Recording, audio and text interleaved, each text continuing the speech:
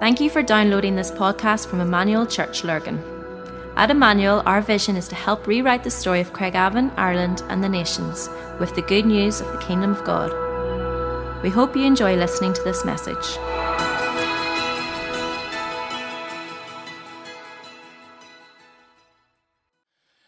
Brilliant. It's so good to be with you again. Sorry, we have to continue to do it online.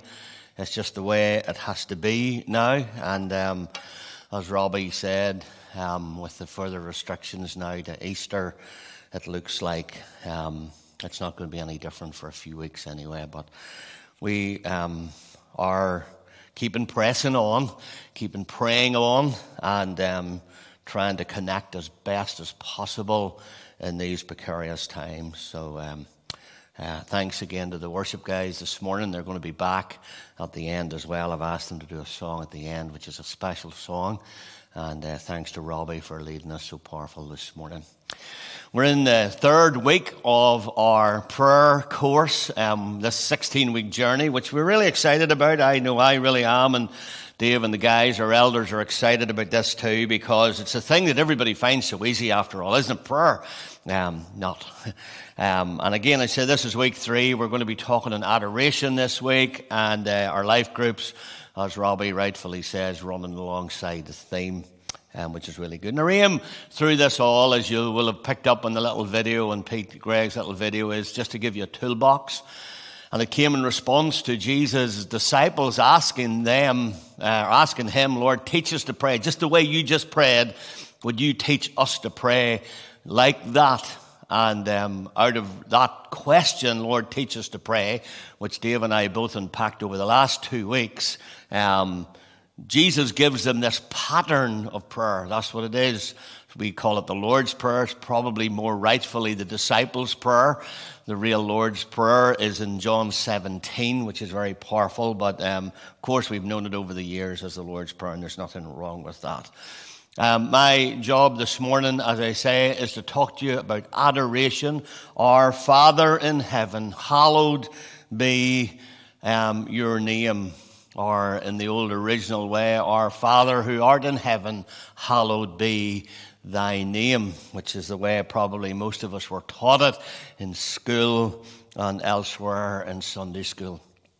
And the word hallowed is an interesting word in the original Greek. I'm not going to try and pronounce that, but it means to make or to render or declare as sacred or holy or to revere. It's a term to place this name in a place where no other name exists.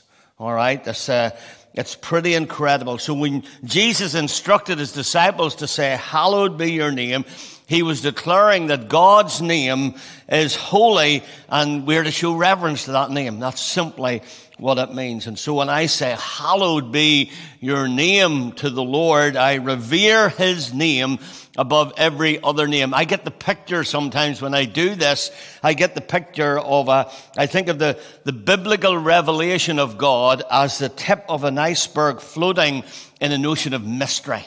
That's how I feel about it at time, about the name of God. 9/10 of God's majesty lies beneath the surface of revelation, and the tip of the iceberg revealed in Scripture is so high that it extends beyond the clouds, out of sight of anyone's ability to fully comprehend what it is. So only a sort of a tenth of the character of God is given to us in this age for our contemplation. And even that is so great that we will never exhaust all of its riches. And so if I were to tell you today that I found prayer really easy in my life, I'd be lying, and you would know that, because most of us struggle with it in some shape or form. And so for me, it has been a lifelong discipline, something that I've had to discipline, something that I've known I've needed. One of the things that I've noticed in any of my spiritual wildernesses that I've been in, those wildernesses have usually accompanied a season of weak prayer or a weak prayer life.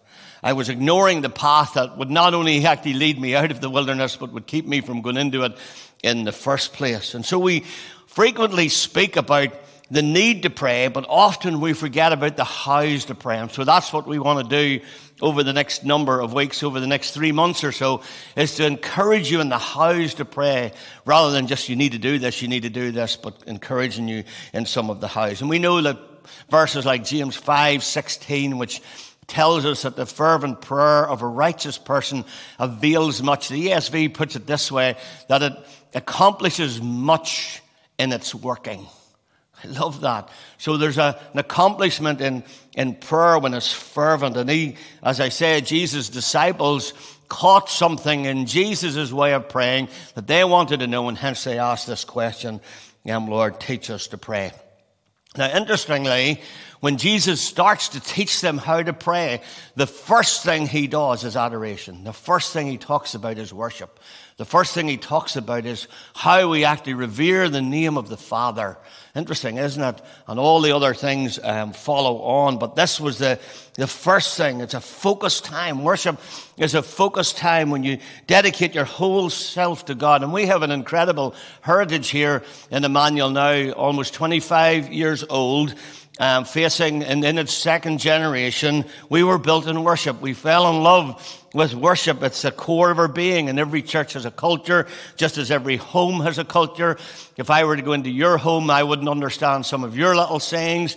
You come into my home, you wouldn't understand some of our little cliches. Well, worship and adoration and prioritizing the presence of God has been our culture from day dot. And we've wanted to breed it into the generations to come. Teach it to your children and to your children's children, the vast importance of worship. And worship is a big part of the Bible.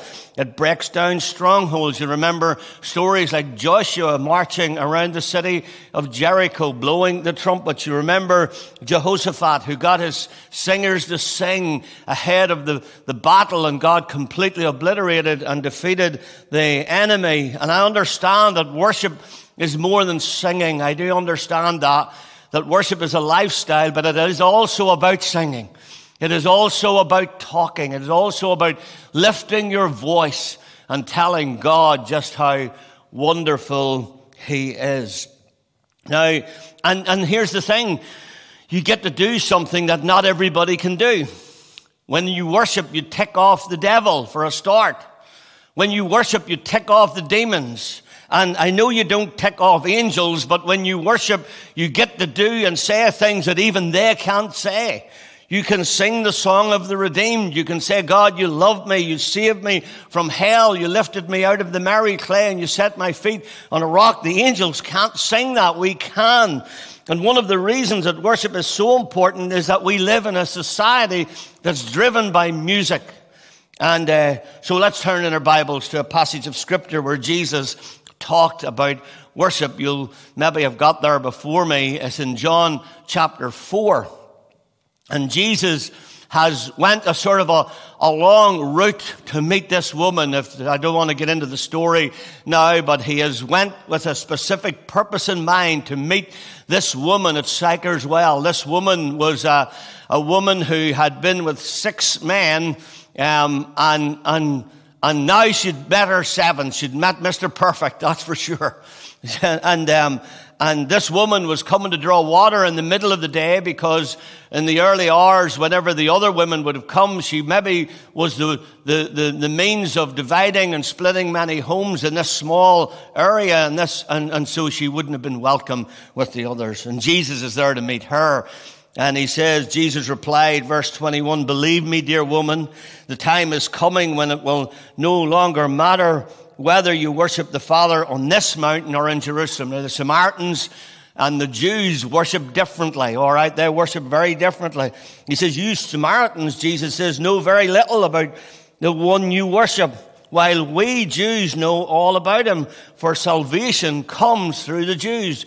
But he says there is a time coming, indeed is here now, when true worshippers will worship the Father in spirit and truth.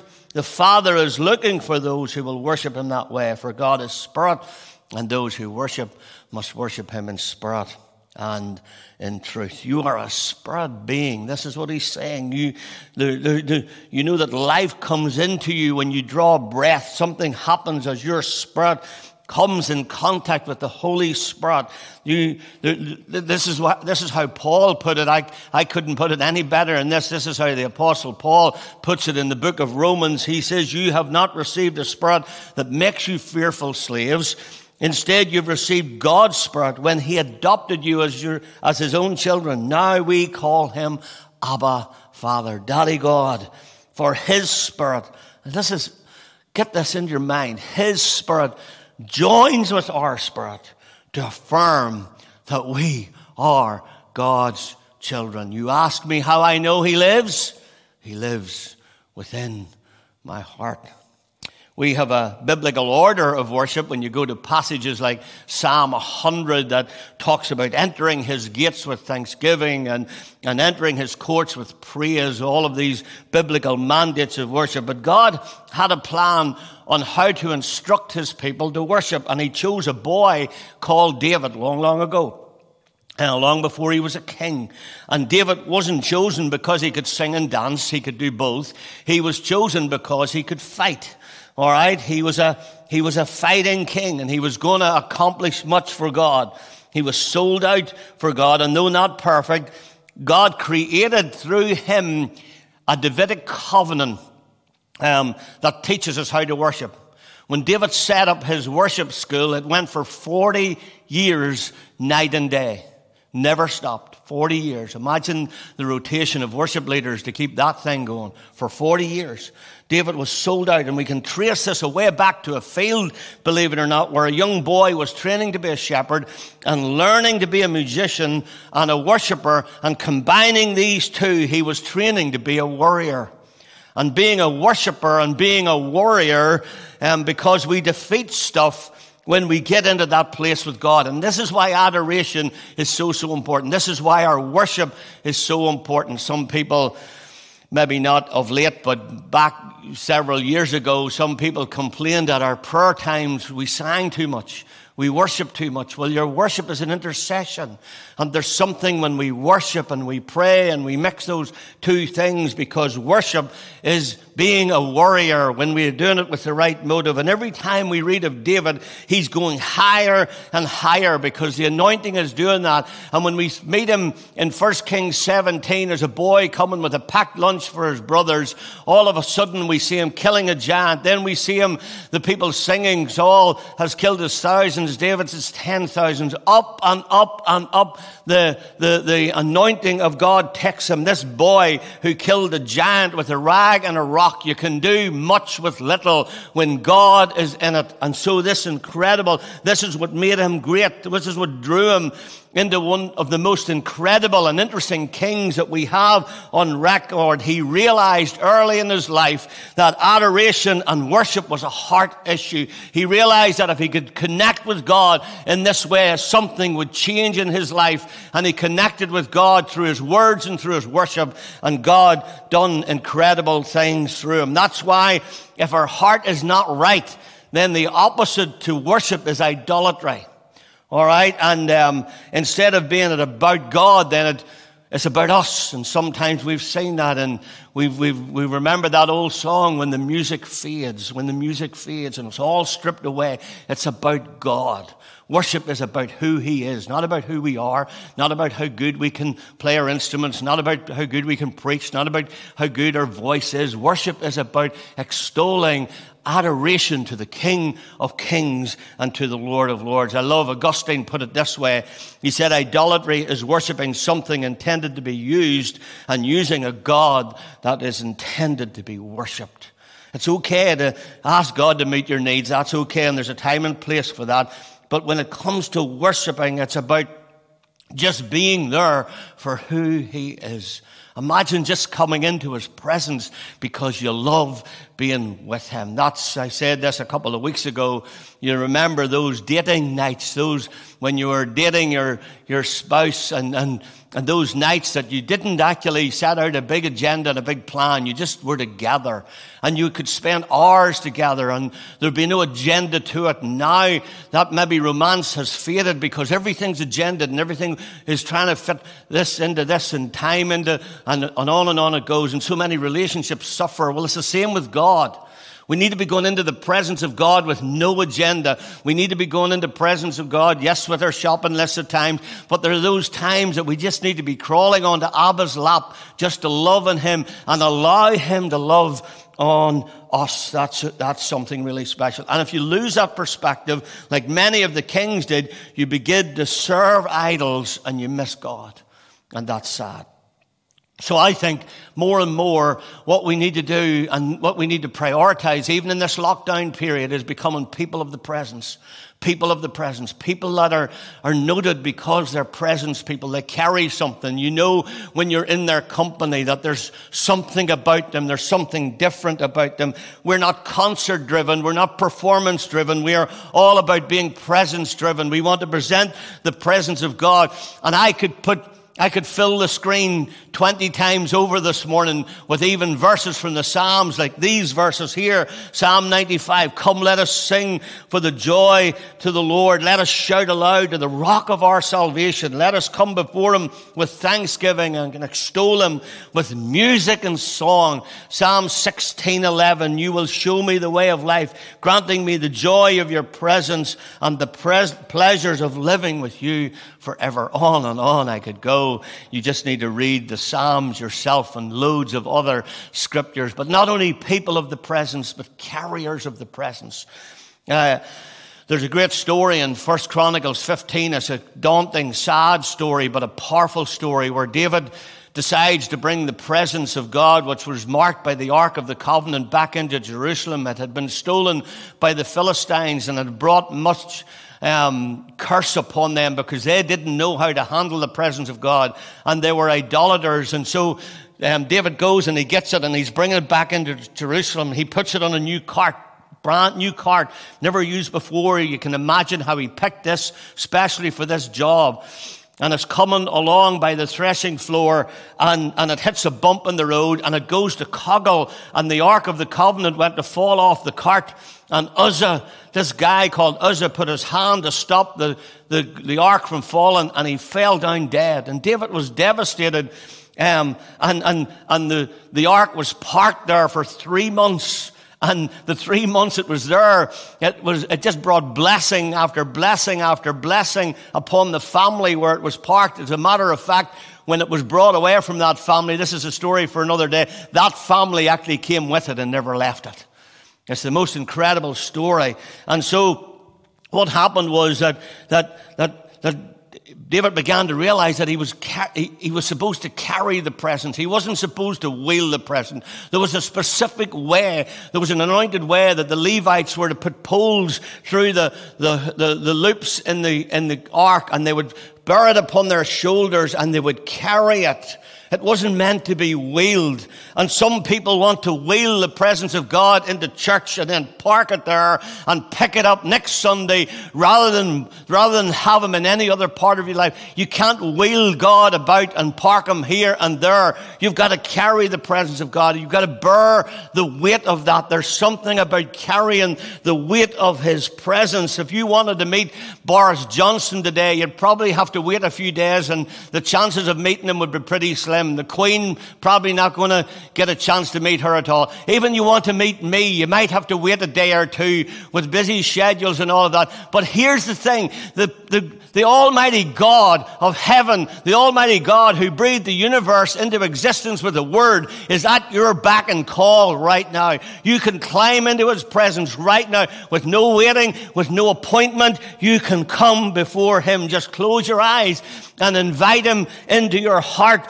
And that one who blew life into mankind and, as I say, created the universe will be right there.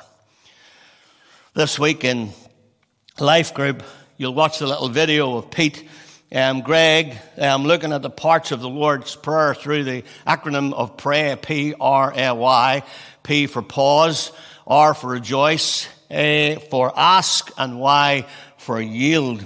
And these are from his book, How to Pray. It's a great book. And so what we're asking you to do this week is just to pause. Pause.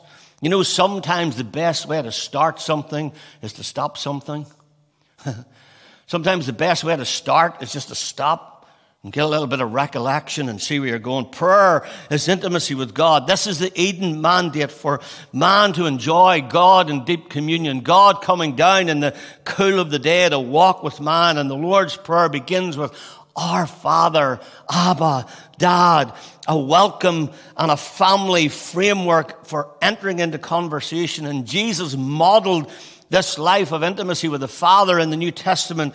Jesus took time to pause. It is a place where we're reminded of our true identity, sons and daughters of a loving heavenly Father. And of course, we know that Jesus, even after his baptism, the Father affirmation reminds us the thing that he wants to tell us most. You're my son, and I love you, and I'm well pleased with you. And the journey of learning how to pray has to start with abiding in his presence. If we don't get the abiding in his presence, we'll never get the true value and nature of prayer. It comes from abiding, hearing his voice, how to share our lives with him. And this intimacy with God is characterized by worship. Hallowed be your name. And we move from that stillness and rest to adoration and wonder. And sometimes it's just lovely in the mornings. I find this lovely to do, where you just sit and relax in the presence of God, and then you just begin to tell God how wonderful he is. Now, God isn't egotistic. It's not that God is requiring worship to feed his ego. It's just God knows how this thing works. He knows that when we adore him, when we put him in the right place, then blessing and anointing come. And as we become aware of who he is, we pour out our love and affection to Jesus. We praise him for who he is. Worship is the most natural and the only legitimate response to being with God. There's no other way to put it. And sometimes I find when I spend time with God in that way, I find that words just get on the road, and words don't actually fully describe who he is. And that's why it's important to have a prayer language. So there's something really powerful about this. Prayer and worship flow together. They should not be put in different compartments, and we do this wee bit here and we do this wee bit here. We come into communion with God as we worship God, and we align our hearts with him, and we align our hearts with the lordship of Jesus. And what actually happens is we come into partnership with the God of heaven, and we pray things like, God, may your will be done. May your kingdom come and be on earth through me as it is in heaven. We co-partner with the King of Kings and the Lord of Lords. Prayer is the primary way and the only way, I think, that we co-partner with God. We speak forth and we pray into being the things of his heart.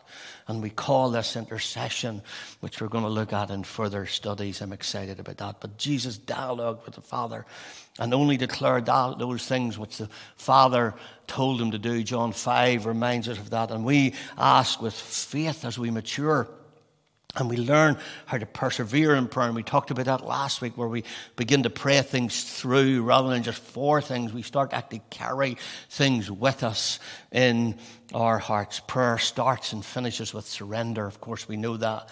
We open up our clenched fist in his presence and we say, God, we're holding on to nothing. We're giving it all to you. We yield to his purposes, just like Jesus done.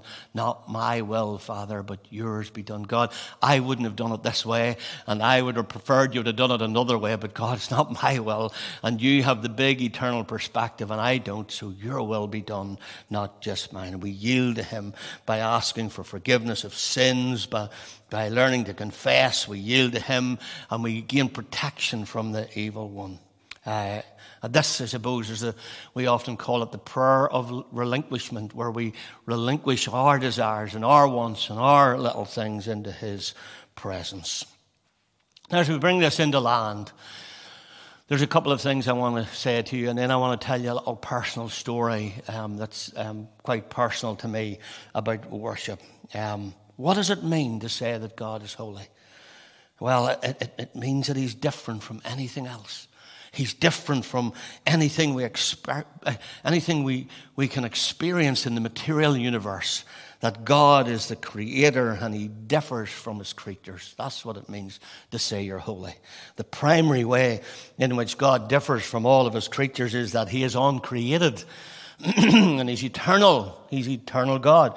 Whereas each of us is created and finite. We're not eternal in these mortal bodies. We're temporal, but God is eternal. And if nothing else separates the creator from the creature, it is that high, transcendent, which is just a fancy word to say more beautiful than anything you can ever imagine. That transcendent element of God's own being, so marvelous and so majestic and so worthy of the adoration of every creature.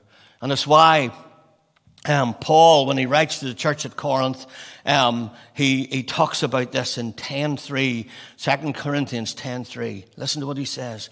For though we walk in the flesh, we are not waging war according to the flesh.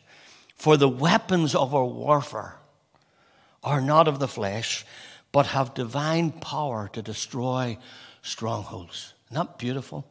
We are actually destroying strongholds. We destroy arguments and every lofty opinion raised against the knowledge of God, and we take every thought captive to obey Christ. A spiritual battle cannot be won with physical weapons. Do you know that? A spiritual battle cannot be won with physical weapons. One of the greatest weapons in our arsenal of weaponry is worship, adoration, adoration.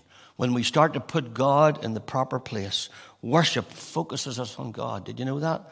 It focuses fully on God. And when we truly worship, we take every thought into captivity to the obedience of Christ. This is what it says here. You cannot worship and be tempted to sin. You can't worship and lust.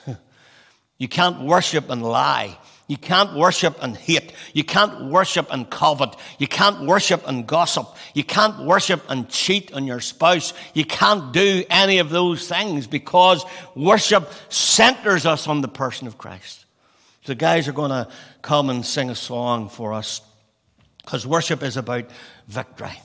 Worship is about victory. All right? Worked for Israel. It worked for Peter. It worked for Paul and Silas in a prison. Shook the places to an earthquake came and broke them all out of prison. It'll work for us. Let me tell you a little story. Many of you know bits and pieces of my story, and most of you I'm sure do, but back just 15 years ago now, which coming on the 23rd of March, my wife Jill died suddenly. And it was traumatic. It was a sudden death. It wasn't. She wasn't ill in any shape or form, and so the trauma of that threw us into an abyss of despair. Weeks passed and months passed, and I remember I was sailing a sandbarge part time in Lough Neagh for my brothers, and I was coming back across Lough Neagh in the sandbarge, and it wasn't in a good way, and I said to God, I'm not dead sure what to do. And I felt God say, Phil, you need to get back to worshiping me. I'll never forget it. And I said, God, I'm not dead sure how I know to do that anymore. And I'm not dead sure how to praise in a time like this. And I remember God saying to me, it's not about what you praise for, it's about who you praise. And it was just a little moment, and I remember realizing, wow, the Bible says that in everything give thanks, not for everything give thanks. And so as best I knew how, I set my Bible down and I tried to pull myself together, and I began to worship God. I began to hallow his name. And I began to think, he's beautiful. He's God. He's holy. I don't understand him, but I love him. And I wept through that. I remember the brokenness of that moment, but something changed in my life that day. I got home and I rang our then worship pastor, was a guy called Neil Guinea, and Neil and Danielle worked here in church. They're great friends, still are. They serve in Canada now in the same capacity in the worship in a church in Canada. And Neil was our worship pastor. I phoned Neil and I said, Neil, would you do me a favor? Could you come to the house tonight and could you worship in the house? And so Neil arrived with his guitar, no song choice, no agenda, just new song unto the Lord, began like a minstrel in my living room to play his guitar and to worship God, to tell God how great he is. I lay on the sofa night after night. This went on. He came several times, and I would lie on the sofa and weep, and he would extol and worship God in my room. And the presence of God, listen, there's something beautiful about this. And the song I've asked the guys to sing is Raise a Hallelujah. Listen to it. Raise a hallelujah in the presence of your enemies. Remember Psalm 23, it says that he prepares a table before me in the presence of my enemies. Now, I'd love that to say he'd clear all our enemies out of the road and then we'd sit and dine with him. But that's not what he says. He says he prepares a table for me in the presence of my enemies. So you raise a hallelujah in the presence of your enemies. You raise a hallelujah louder than your unbelief. You raise a hallelujah because your weapon is a melody, believe it or not. And you raise a hallelujah. And you know what happens? Heaven comes to fight for you. Worship is a weapon. And so as we sing this song, it might be for one person, it might be for several people this morning, but maybe you're just going through a wilderness at this moment in time, and what you need to do is just sing a little louder. You just need to sing a little louder. You need to lift his name in worship. And so as we play and worship, if you're struggling in your spiritual walk, you need to maybe feel that your enemies are about to overcome you. Whatever your need, wherever you are, you need to worship. Victory will come when you worship. I'm a product of that. It worked for all of these people in the Bible. It worked in my life. Did it fix everything? No. But victory started to emerge. Victory started to come. You began to realize that God was in the midst of your brokenness, that God was in the midst of your saddest days, that God was in the midst of your grief, that God is still God. And one day the eternal plan will be made known to us all, and we'll all see it a little clearer. There's a number on the screen at the end, and the number is 0333 050 3223. It's our emergency response number. We have loads of different avenues to that. And if you need help, ring that number, please, will you? Just ring that number and let us know. We'd love to get in contact with you, to pray with you. Maybe you've never accepted Jesus Christ as your Lord and Savior, and you say, I need this Jesus that you're talking about. I need this. Well, it's a simple thing. The Bible says all who call upon the name of the Lord will be saved. So you ring that number, get in contact with us, and we will follow that up. But we're going to worship. Let's do this as our closing prayer, and I'll come back and say a really short prayer after these guys have finished singing the song. But listen to the words, will you? Make these words your anthem today. Make these words, because there's power. They're incredible words as we sing them. Thank you. We hope you enjoyed listening to this podcast. For more information about our church and all that we do, please visit our website at emmanuel-church.co.uk.